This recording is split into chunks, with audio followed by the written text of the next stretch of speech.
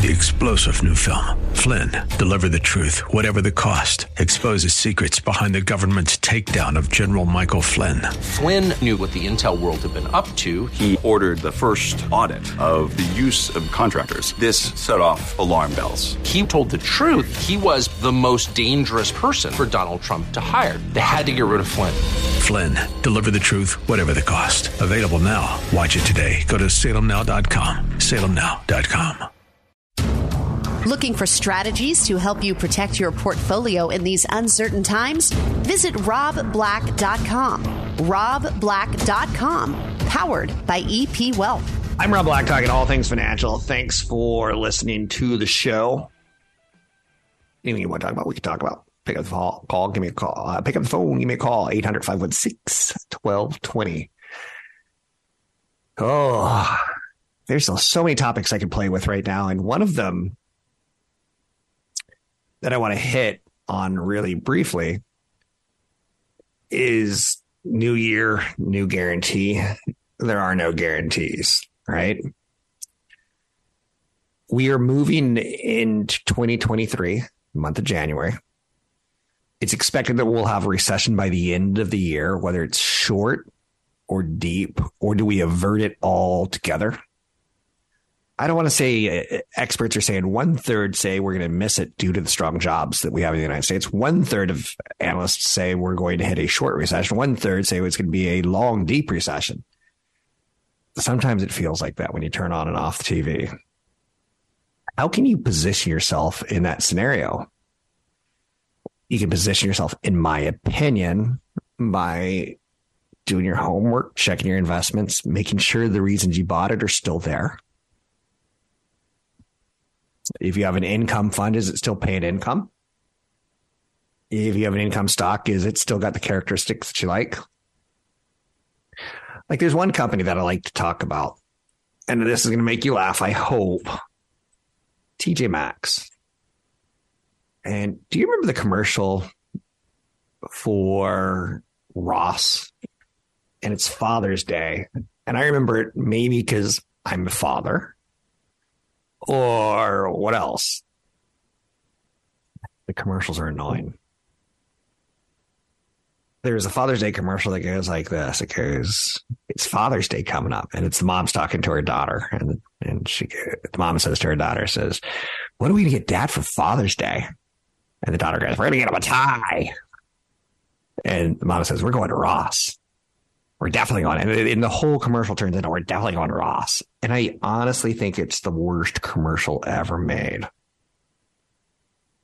And I bring it up because TJ Maxx is that kind of Ross kind of play. A lot of people like TJ Maxx as an investment. You can go after Target, you can go after Walmart, you can go after Costco. They all have very similar characteristics that I find attractive. They always seem to be busy, and they all pay dividends. Now, you can go, I like this company. I like Walmart, or I could go, but I like Target. It's not a game. It's not like I have to impress you and beat you. I'm not going to hold a gun to your head and say, pick one now. And I think sometimes people feel like you have to be right. And I really don't think you do. You just have to play the game correctly. And again, there's something to be said for what we're saying here. I don't want to totally downplay it.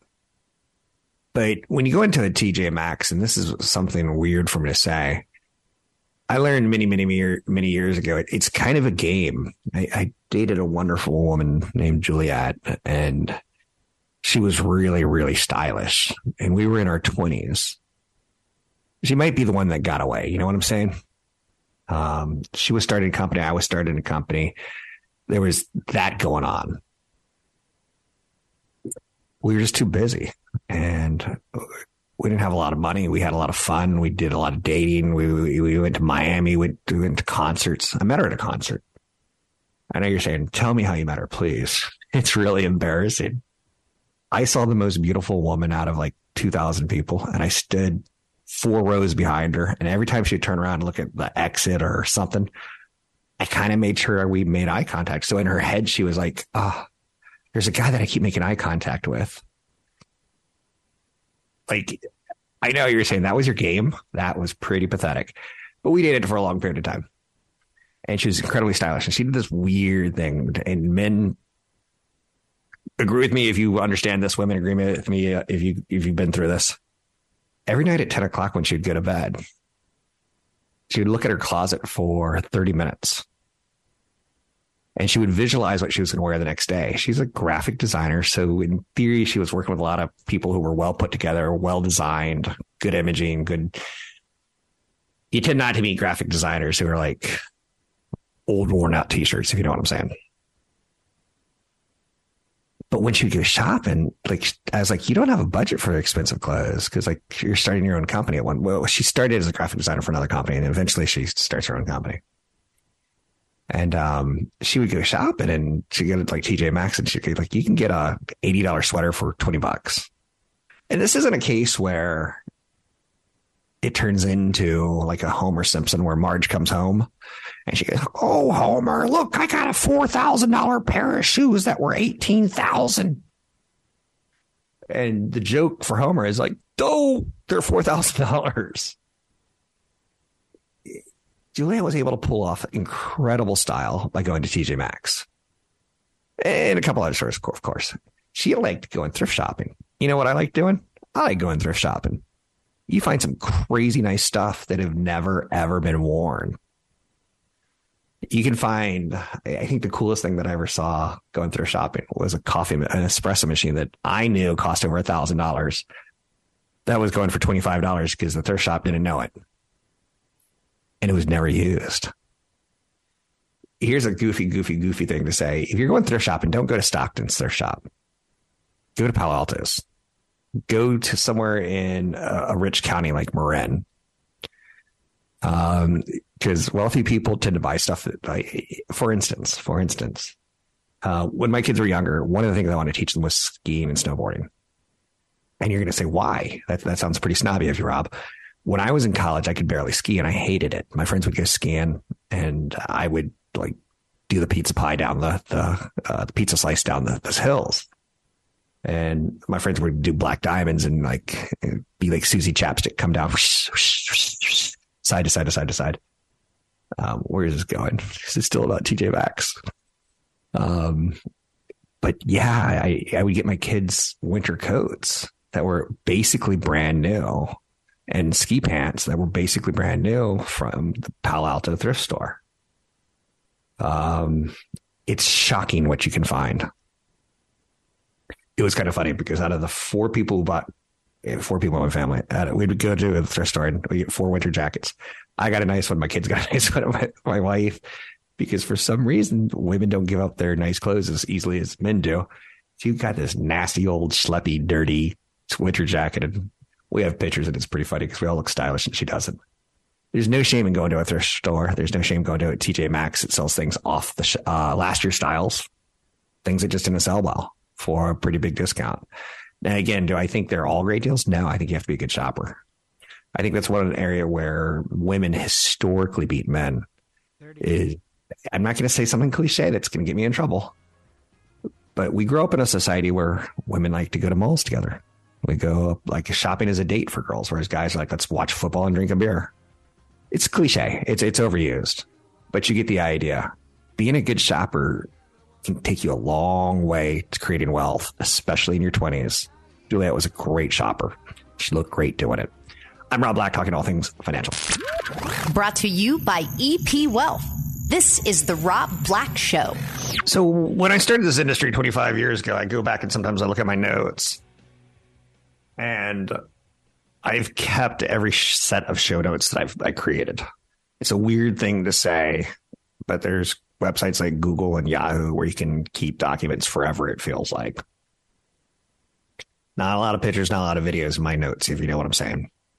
So I never go over the storage limits. And, you know, through time, at one point in time, I'm like, this is going to be valuable. And I don't know why. A little bit of a pack rat when it comes to notes, right? Fortunately, they're all online. They're not in my office. But my thought was, someone's going to want to see this, like, or maybe I'll use it for historical concept context. And let me give you an example. I recently looked back and I looked at McDonald's, and there was an annual report that I took some notes from that no two countries had ever gone to war that had McDonald's. And that was like an interesting little footnote, and it made for good radio, right? I like McDonald's as a long-term patient investor. It's not going to get you crazy rich, because we all know what it is.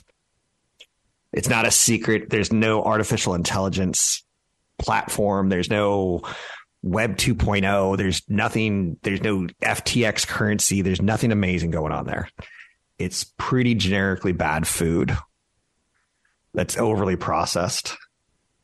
That is cheap calories. No two countries had ever gone to war that had McDonald's. And I think that finally got broken.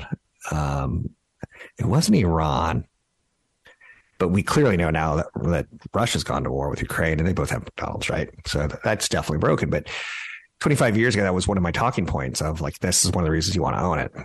Not the reason to own it, but an interesting fact about a company that you might want to own. When you take a look at McDonald's, again, this shows you how easy money can be, right? And I just want to make this case. I'm now 50 years old plus. And I'm embarrassed to say I didn't buy McDonald's 50 years ago because I could have. But let's historically go with something a little bit more like, this was the 1990s when I started my radio career. And McDonald's was a $23 stock then. It's now a $264 stock. That is an amazing return. And Bagger Plus, right? Doesn't happen often. Takes a long time to do it. Stock pays a 2.2% dividend yield. Okay, that's nice. I feel the stock is always expensive. I feel if you buy it today, you're going to regret it for the next 12 months. But especially if a disease like mad cow comes, or they're dealing with higher egg costs for breakfast right now, just like you and me are. They're not exactly going out and jacking up their price for an Egg McMuffin, but they're dealing more for eggs. It's an incredibly stupid investment. For my kids, I put away some money every year because I'm trying to lower my tax bill when I die. And I would buy the McDonald's. And it's funny because when I became a parent, I'm like, I'm never going to take my kids to McDonald's. That food's processed and salty. It'll kill you. And then you go on your first road trip. I'm going to take my kid to the beach. And a 3-hour drive to the beach turns into, oh my God, he just pooped his diaper. Where are we going to stop? Oh my God, he's freaking out. He wants out of the car. He's totally happy going to McDonald's and like crawling around one of those jungle gyms. It's a very, very weird thing to admit to. 10 years ago on my phone, I had the McDonald's app so I could find McDonald's that had playgrounds. I would have no shame buying it for them. I'm not trying to get them rich quickly. I'm not trying to get them the best price. They buy 100 shares, or let's say we buy one share at $264. They're going to get $6.08 every year in a dividend. That's pretty good. I like you a lot. My kids are growing up. My oldest boy has a girlfriend that he doesn't hold her hand. He doesn't kiss her. He's gone as far as a hug. I think that's called a foul ball as far as first base, second base goes, right? It's cute. I'd rather him be cute right now than worry about investment. So I might buy him shares of McDonald's later today, just to give you an idea. Because he's not going to need the money for 10 years, 20 years, 30 years, 40 years. And he's going to look back and say, 40 years ago, my dad bought it for me. It's gone up tenfold. And every year it's going to pay a dividend. For now, he doesn't need cash. That comes out of my wallet. I'll reinvest the dividend for him. There is no shame in buying something that you're ashamed to admit isn't great food, and yet we've all had an Egg McMuffin on the go. If you know what I mean. So it's really funny that I'm saying this because I'm blushingly embarrassed. Ba-da-ba-ba-ba. We all know McDonald's, right? What the hell was Grimace? I still have nightmares about Grimace. And the McDonald's rap songs that through the years, as they try to be hip, their commercials, let's do a rap song. And no, it's not. We all know it. And yet we'll say, I'm going to drive around that investment because I'm embarrassed by it. I'm not. I have no shame. I guess today's point of the show is no shame, Rob Black. I got a little bit of a muffin. I don't have a six pack. I'm fine with that. I hate all of you that do. Naturally, I'm cool with people who work out a lot. I'm like, ah. For 30 years, fast food icon turned meat, bread, and potatoes into a display of capitalism in Russia. Then Putin invaded Ukraine and McDonald's had to pull out of Russia. It's truly crazy what we saw. A powerful brand symbol. In Russia, McDonald's was a tourist draw. Russia's first location for many years, the world's busiest. It was a store. The world's busiest McDonald's was in Russia. It was opened in Pushkin Square in 1990 when the plaza was still Soviet. Again, this goes back to my notes where Billy Joel went to Russia and played a concert. We didn't start the fire. And Russia started when they'd be interviewing Billy Joel because I think it was an HBO special. I'm pretty sure that was an HBO special. And I remember some of the interviews of Russian fans like, we love Billy Joel. That's a horrible Russian accent, right? Blue jeans, Billy Joel, Coca-Cola, McDonald's. I have no problem owning McDonald's or Coca-Cola. And Levi's made by, I would consider, I've never actually thought that out loud, but now that I think about it, I'm thinking I should look at it for my kids. Does Levi's and McDonald's and Coca-Cola have Web 2.0? Nope. The McDonald's in Moscow was a 2-story. Like, it was crazy.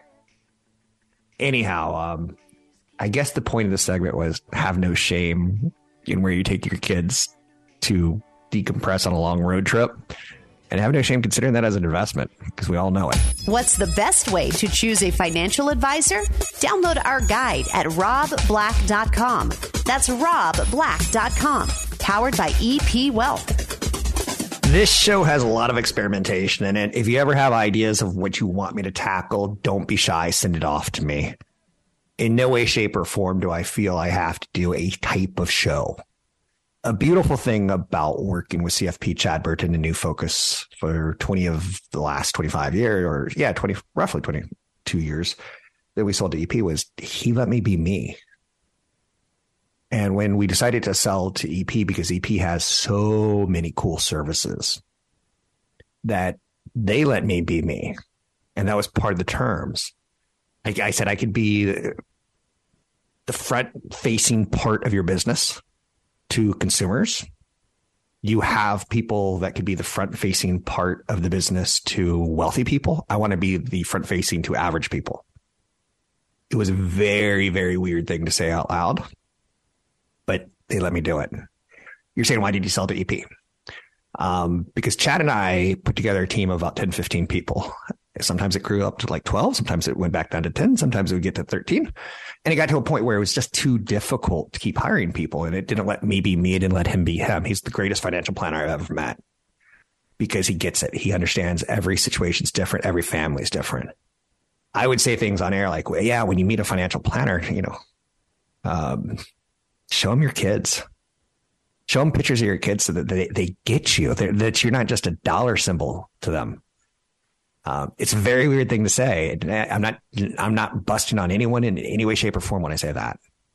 Show people the true you. Show people what you care about.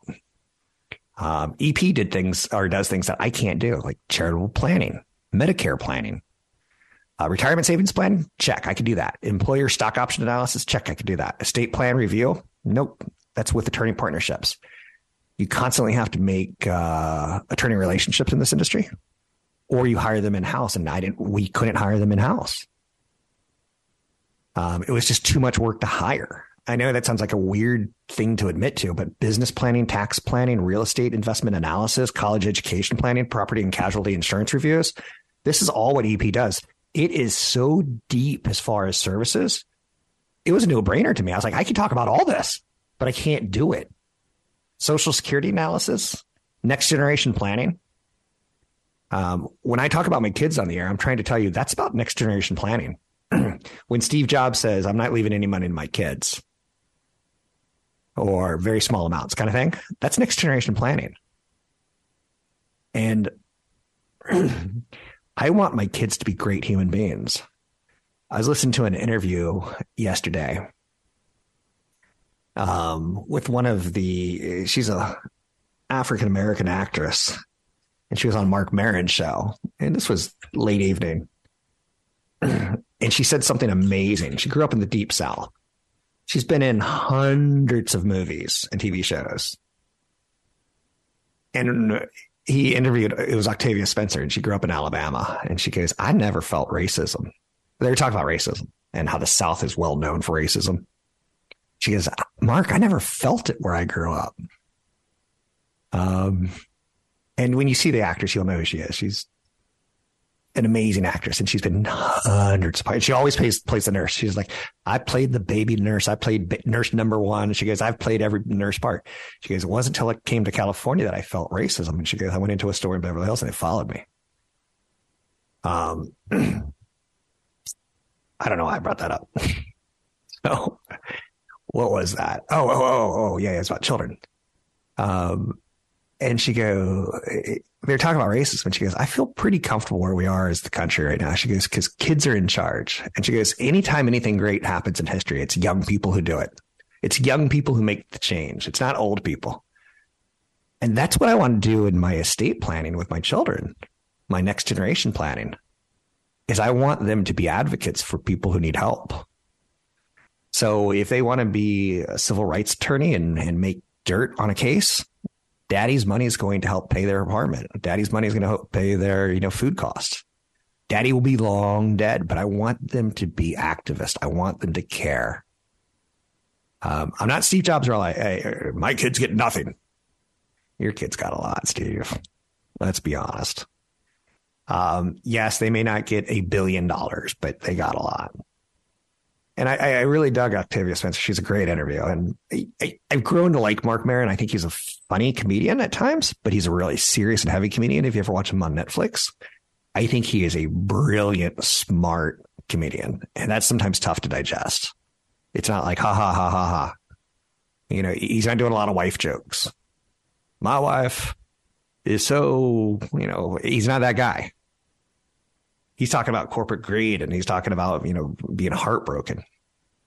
I think his podcast is one of the better podcasts. So what's your favorite podcast? Let me know. I'd like to hear. I was sitting yesterday having lunch, and I got introduced as having one of the top business podcasts. And I was like, please don't tell people that. Please don't tell people that. Like, I'm embarrassed. And so my instant thing was to this guy who's suddenly admiring me like I'm famous. I said, what's your favorite podcast? And he shared with me, and I was like, let me share with you mine. And I love that kind of stuff. One of the best things I ever did in college was I waited tables. And when I started my business, I did anything I could in the evening to help fund what I wasn't making money in the day. And I'd always ask everyone, what's your favorite book? That was my go-to question when I was at work. So there's a waiter, and I've already forgotten his name now. It's been 25 years. I asked him what his favorite book was, and he told me it was The Deptford Trilogy by Robertson Davies. I'm like, okay. I don't know anything about it. What's it? What's that about? And he goes, well, first and foremost, he's an old Canadian guy. I'm like, okay, I'm picking up. You like Canadians, different than American writers. I get it. And he goes, it's 3 stories. It's a trilogy. It's a big set of books.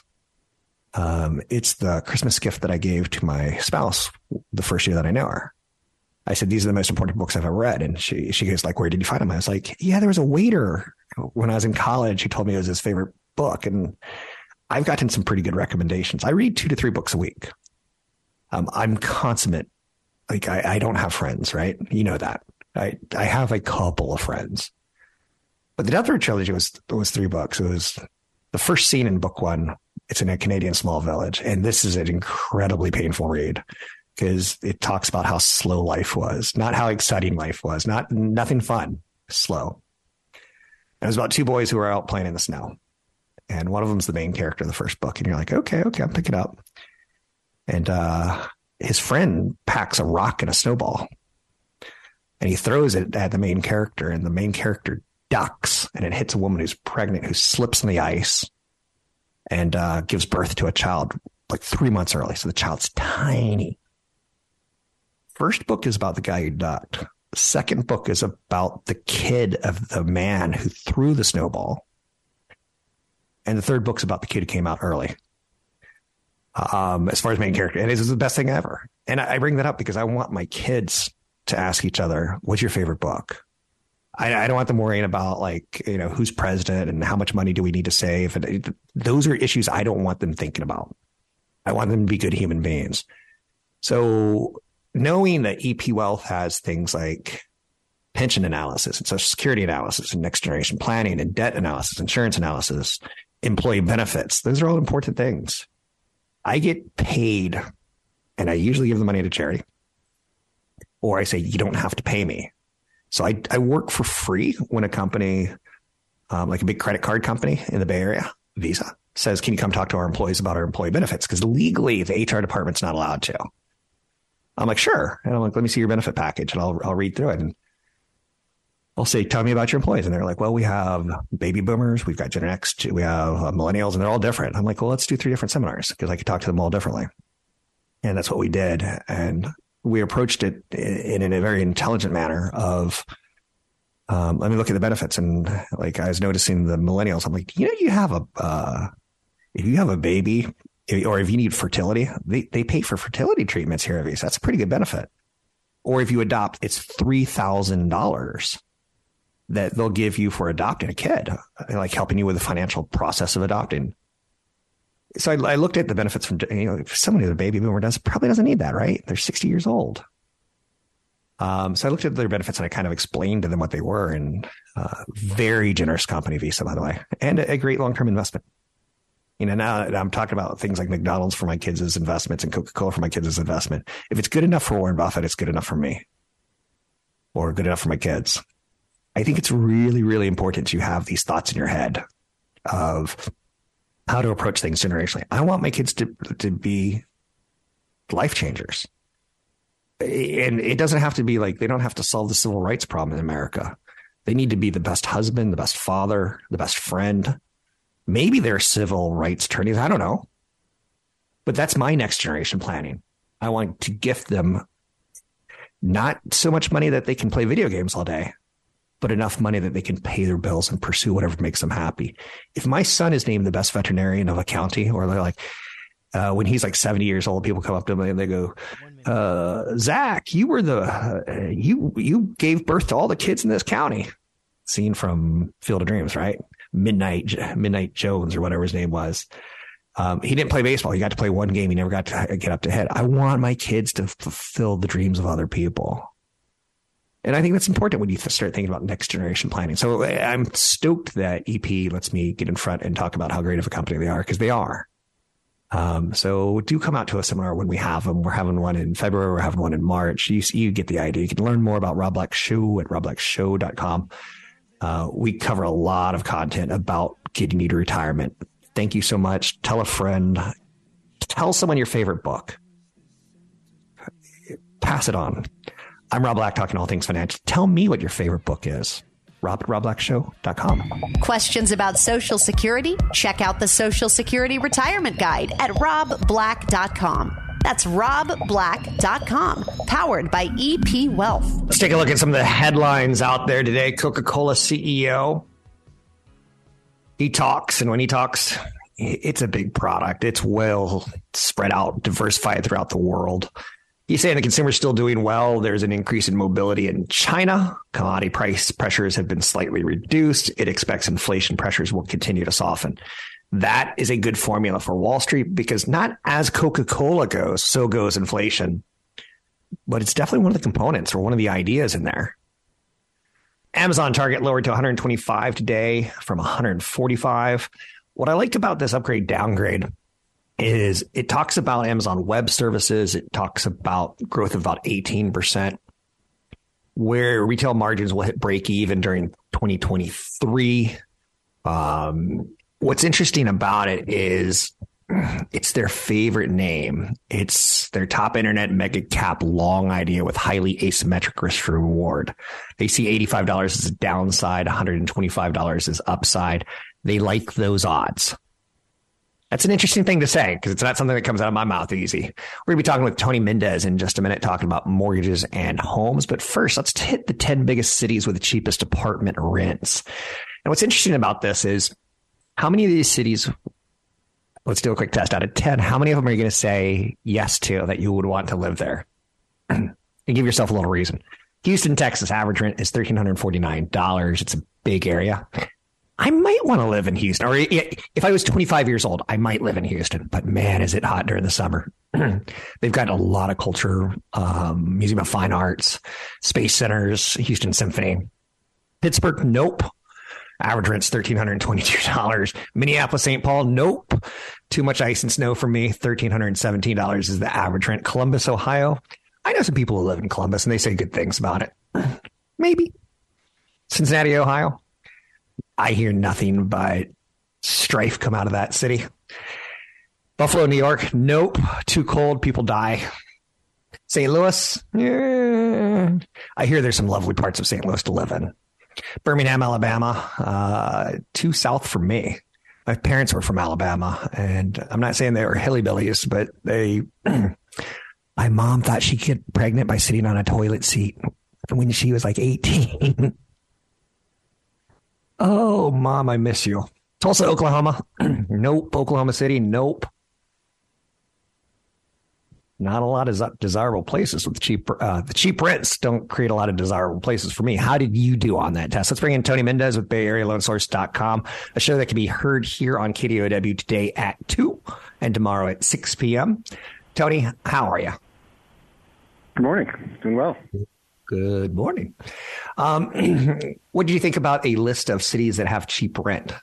They all seem to have many themes in common. They're either in very cold weather, in areas that have seen shrinkage of jobs, or in the South. Yeah, I think you put it well. They aren't as desirable as, let's say, for example, the Bay Area or maybe even a Salt Lake City or Phoenix. Some people like that dry weather, and they don't like the deep South, eastern portion of the United States. But I think it's all about migration, and I think that we're going to continue seeing rents have actually been coming down a little bit in some of the big metropolitan areas. I think Oakland, San Francisco, they've been topping the list.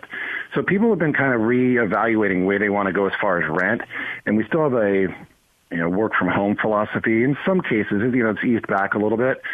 So we might see places that aren't as desirable continue to see the bottom of the list because other places are kind of easing right now.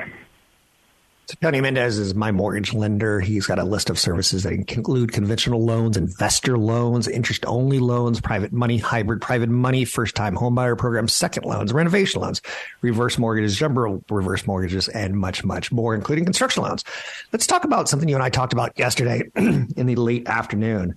My property management company in North Carolina contacted me and said the renter's out in March. And I was like, I know a lot of people in the Bay Area that want real estate as investment property. But I've seen too many of them say things like, yeah, my mortgage is $4,500 and I charge $3,500 for rent. And I'm like, oof. What's your thoughts on property management as a topic goes? I think it's a great topic. Real estate over many years, especially through, coming out of the Great Recession, where people are just buying as many properties as they can. We have investors that set goals like, I want to buy a property every year. So a lot of people got into real estate, but they didn't know what they were going to do, how they were going to do it. Were they going to get a property management company? Were they going to try to do it on their own to save a little bit of money? I bet you more people today that are looking to buy investment property are going, I'm going to do it on my own because I don't want to pay a property management company, but they may have never done it before. So it's not what we really advise to somebody who may be an amateur or even somebody who has a little bit of experience with property management companies and wants to flip over to self-management. It's a really tough call, Rob, because it's, as you know, property management companies kind of some are as bad as you can be. and some can be really good where you just never have to deal with the property, and that's really what you're looking for out of a good property management company. So it's a tough decision.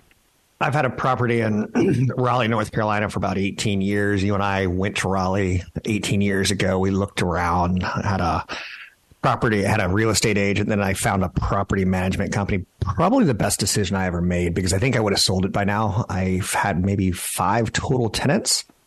Some of them have been really long term. Some of them have been 1 year and they're out. But the property management company sends me emails like, I just got an email yesterday that said, you're charging $1,200 rent. The average rent's $1,800. The renters are due to leave in March. What do you want to do? I said, well, do they want to stay? Because then if we don't have to find a new person, that's great. Is the property in good condition? They're like, we'll find out. But they want to raise the rate. They want to raise the prices. And I'm reluctant to, because I don't like change. And it's pretty amateurish of me. You know, I could be making an extra $7,500 a year easily if I were just to charge market rents. What do you think about the idea on that concept of trusting the property management company to do the right thing by you? Well, first, if they're asking you to raise rents, they're giving you good information. That's something that you should at least look at, and kind of put aside the fact that the more money that you charge for a tenant, the more money they make as well, because it's a percentage, usually 8 to 10% of the monthly rent. I pay 10%, but I have a really good property management company, and I haven't had to do anything, just like you. So sometimes you want to trust the gut instinct. But you said something that was really interesting, and that is, we don't know. You asked them what the condition of the property looks like, and they said, we don't know. We'll find out. I had a property where I had that same situation where I had to go and spend $33,000. I had no idea that the tenant had destroyed the property. I wanted to raise rents, but if I did, they probably would have said, you got to fix the property up. So I actually spent $30-something thousand to fix the house and decided not to rent it and sell it instead, which turned out to be, I think, a good idea because I hit it right at the peak of COVID. But that's a tough one. We run into a lot of clients that have rental properties. More often than not, they're not charging market rents because they have that same kind of, well, I don't want to mess with it. I don't want to kick out a tenant, or I don't want them to get pissed off at me and break a toilet, or whatever it might be. But a lot of tenants are leaving money on the table. We have one client that's charging $600 less a month than market rents, and just because he likes them. Yeah, you're totally right on that. I've seen more people go bankrupt trying to be landlords themselves than I've ever seen anyone go bankrupt investing, or even bankrupt going after cryptocurrencies.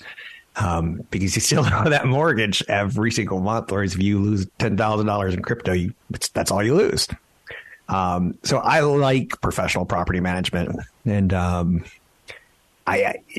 I think it can help people avoid bankruptcy. It's a really odd thing to say, but I think in the Bay Area, there's way too many amateur real estate tycoons. And I get it. You turn on the TV and you see Trump and he's got all these buildings and you're fired. And you see the Flip It shows where they're reality shows. They're scripted. They're not non-scripted. And we kind of fall for it. It looks like an easy way for the average person who doesn't have a college degree to accumulate wealth. And on some levels, it is. But it's also a great way to go bankrupt as well. Thoughts? What's interesting, too, is that when people budget for these transactions, they're looking at a loan, they're looking at the what they call the PITI, principal interest tax insurance, the obligation on that house. They don't factor in that property management. They always look at the best numbers, and they also look at the best rents. So rents usually go up at a nice pace, but they also go down in some cases. So you have to kind of budget that, and unfortunately, not everybody does it. Again, going back into somebody who has a low interest rate, a low purchase price, they can probably afford not to go to market rents. But if you're buying a property today and you need market rents to qualify, you have to budget that in. Otherwise, it's not going to pencil out, and maybe you should wait. I hear you. How can people find you, and where are you on the dial, per se? 1 minute. We do the show on Wednesdays at 2 p.m., and we replays Thursday night at 6 p.m., but that's just our radio show. You can find us at BayAreaLoanSource.com. We have a local Bay Area office here in Lafayette, All the information is at BayAreaLoanSource.com. We also have Facebook and YouTube and LinkedIn. It's very easy to find us. Thanks very much. It's Tony Mendez. He's a longtime friend of mine, as well as my mortgage lender. I work with people like CFP Chad Burton, EP Wealth. I work with people like Tony Mendez. You can find him at BayAreaLoanSource.com. It's BayAreaLoanSource.com. He's got a list of services that's almost too long. Any type of loan you need, he can work with you on. Find him at BayAreaLoanSource.com. This interview featured on The Rob Black Show is brought to you by EP Wealth. Learn more at RobBlack.com. Roughly 30 years ago, I started working with the goal of ultimately creating wealth, starting a family. And I never wanted to say this, retiring. Not retiring on Social Security, because I always heard that wasn't enough. I heard it was a safety net. So the whole theme of the show has really become about retirement in my mind. As I've already had the career, as I've had the family, I've checked some boxes along the way. Let's talk retirement. Joining me today, Stephanie Richmond. She's a regional director and certified financial planner with EP Wealth. Stephanie, I have a quick question for you. My career has been Good morning, on. Rob. Good morning. My career has been on, light switch on, but at some point in time, it's going to be time to retire. I think we all see it happening, whether we see it dramatically in baseball and football athletes, or what you and I do, working the day job for 20 to 30 years and then thinking about retirement. What do we need to know as a certified financial planner at EP Wealth? What's your take on this? What's your view? Well, thank you for asking, Rob, and good morning. I think a lot of individuals and couples think retirement is about, one moment you're working and one moment you're not, right? Right. And one of the things I realized, or I've learned over the years, is that a lot of people are very, very nervous about that, right? They're almost frightened by it because they don't know what's going to happen when the switch turns off, right? So what I talk to people about is, what do you plan to do? I ask questions such as, are you looking to do something new? Or do you just want to stop and relax? Do you want to pursue a passion project? That type of thing. What are you dreaming about? Because it doesn't mean your life stops when you retire, right? Many of us are living. Go ahead. Oh, no. For some people, I think it does kind of stop. And that's horrible. That's sad. My mom, when she got to a certain age, she just started watching television. But you're talking about something more exciting. Absolutely. Absolutely. The old definition of retirement is to depart and go away, but that's not the modern definition. So many people I meet are even taking a gap year to test retirement out these days. I have one couple that decided to spend 3 months in an Airbnb in 4 different cities to see where they wanted to live next, right? Cool. Yeah. And pretty cool, right? And I have another client I'm working with right now who decided to take a year off to help their father, as his life transitions. And, one of the most important things to keep in mind in looking at whatever is next, whether it's the Airbnb, whether it's helping family members before you go back to work, whether it's just simply taking a year off to travel to test out what retirement might feel like, it's important to plan, right? And that's one of the things that I love to talk about with people. In fact, I say, look, just dream. We all love to daydream and think about what's next. But very few of us put our plans on paper to test it out to see if it's going to work. And so I say dream the way you want to and don't edit yourself. And then let's apply some numbers to the equation. So how much is it going to cost you to do that? And will it work? Can you still maintain your lifestyle and lead the life you want? And through planning, we can figure that out. It's something I love to do every day. So as a CFP, I don't know if your job title is well known by the average person, but yeah, you deal with that big transition into retirement years and setting up a budget, setting up income streams. That's the thing that has me most concerned because as an amateur, I'm not a CFP. I've worked in the markets for many, many years, but all I know is that when I was 18 years old, I was like, I want $1 million so I could retire. And my goal was to retire on a beach San Diego was probably in my head, with a partner, and we'd sell oranges on the beach. It was a joke, kind of. It worked on radio, kind of. But it was a goal, and it was something I could have come to you and you could have laughed at me about. Triggering conversations with clients, that's kind of what this is about, the big transition. The assumption of a retirement income plan by me was very naive, $1 million. What do you think it takes to retire in this day and age? Because it is a little different. And I love the ideas of using Airbnbs as let's go check out this market. Let's go check out these hospitals and things like that. Mm-hmm. That's a good question, Rob. And I will say, honestly, it's different for everybody. And that's really important to keep in mind, right? $1 million, obviously, we know, especially with inflation, the way it was last year and still is this year, doesn't go as far as it once was. And, very, very few people have pension income these days, right? So most of us are going to retire with Social Security, right? And at some point, if you take a deep look at your Social Security statement, you'll find, right, that it looks like the Social Security benefit is actually going to go down somewhere, in the 2030s. And so retirement and Social Security is not going to be enough, right? So what you need to look at, and what I can help you with what any certified financial planner can help you with is, how do you fill the gap between your Social Security and maybe you have some rental income or something and what you need to spend, right? Or maybe do you need to get a part-time job to help fill the gap? So again, what you have in the bank is going to be, what you need to have in the bank is going to be different for everybody. But again, through planning, we can figure that out. And I have a great story of an individual I work with right now, and it's the gentleman who decided to take the gap year to help his father. Okay. And he said, well, can I just retire?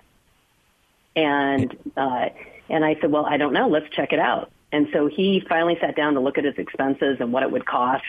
And he's 56 years old, so he's young, right? And we put pen to paper, and what we realized is, yes, he could take the gap year, but he'd have to change his lifestyle a little bit to fully retire. So we were able to back test, hey, if you go back to work and earn X dollars for just 3 years, right, you'll actually be able to make it. And you can do it with ease. You don't have to go back to the grind you were once working in. That's pretty excited about that. Very cool. I want to say this, and you're going to laugh when I say this. So we have got about 2 minutes left, so we got to be tight. You're kind of more of a psychologist or a priest when it comes to talking with clients and talking about like, this is what it could look like and getting them to confess and being honest with you financially speaking. Is that fair to say that the relationship is super important to have with the CFP where you trust each other? Completely. It's really important for me to be honest and ask the right questions.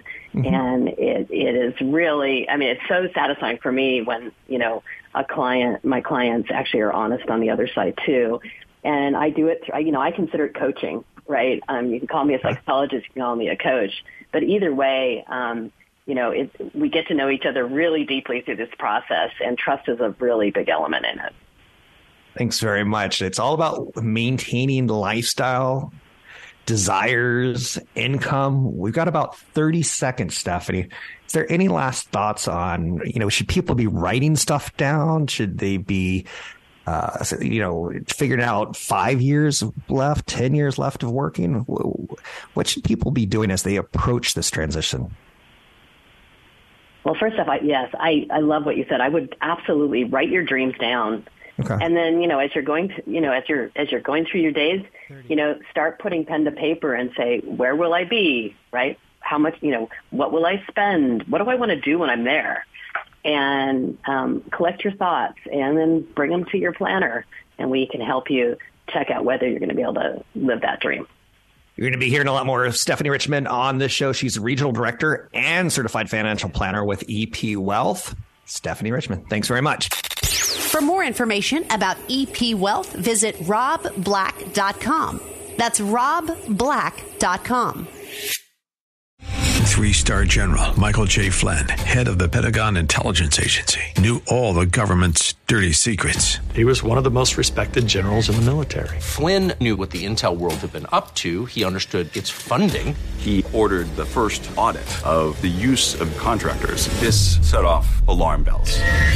The explosive new documentary, Flynn, Deliver the Truth, Whatever the Cost, uncovers the facts behind this scandal. Flynn told the truth. He was the most dangerous person for Donald Trump to hire. I find out the worst enemy that I'm going to face in my life is right here in America. They took my assessment and they wanted me to change it. And I was like, I'm not changing it. They had to get rid of Flynn. With in-depth interviews, archival footage, and never-before-seen personal records of the man behind the headlines. I just felt like I was drowning. Flynn, Deliver the Truth, Whatever the Cost. Available now. Watch it today. Go to salemnow.com. salemnow.com.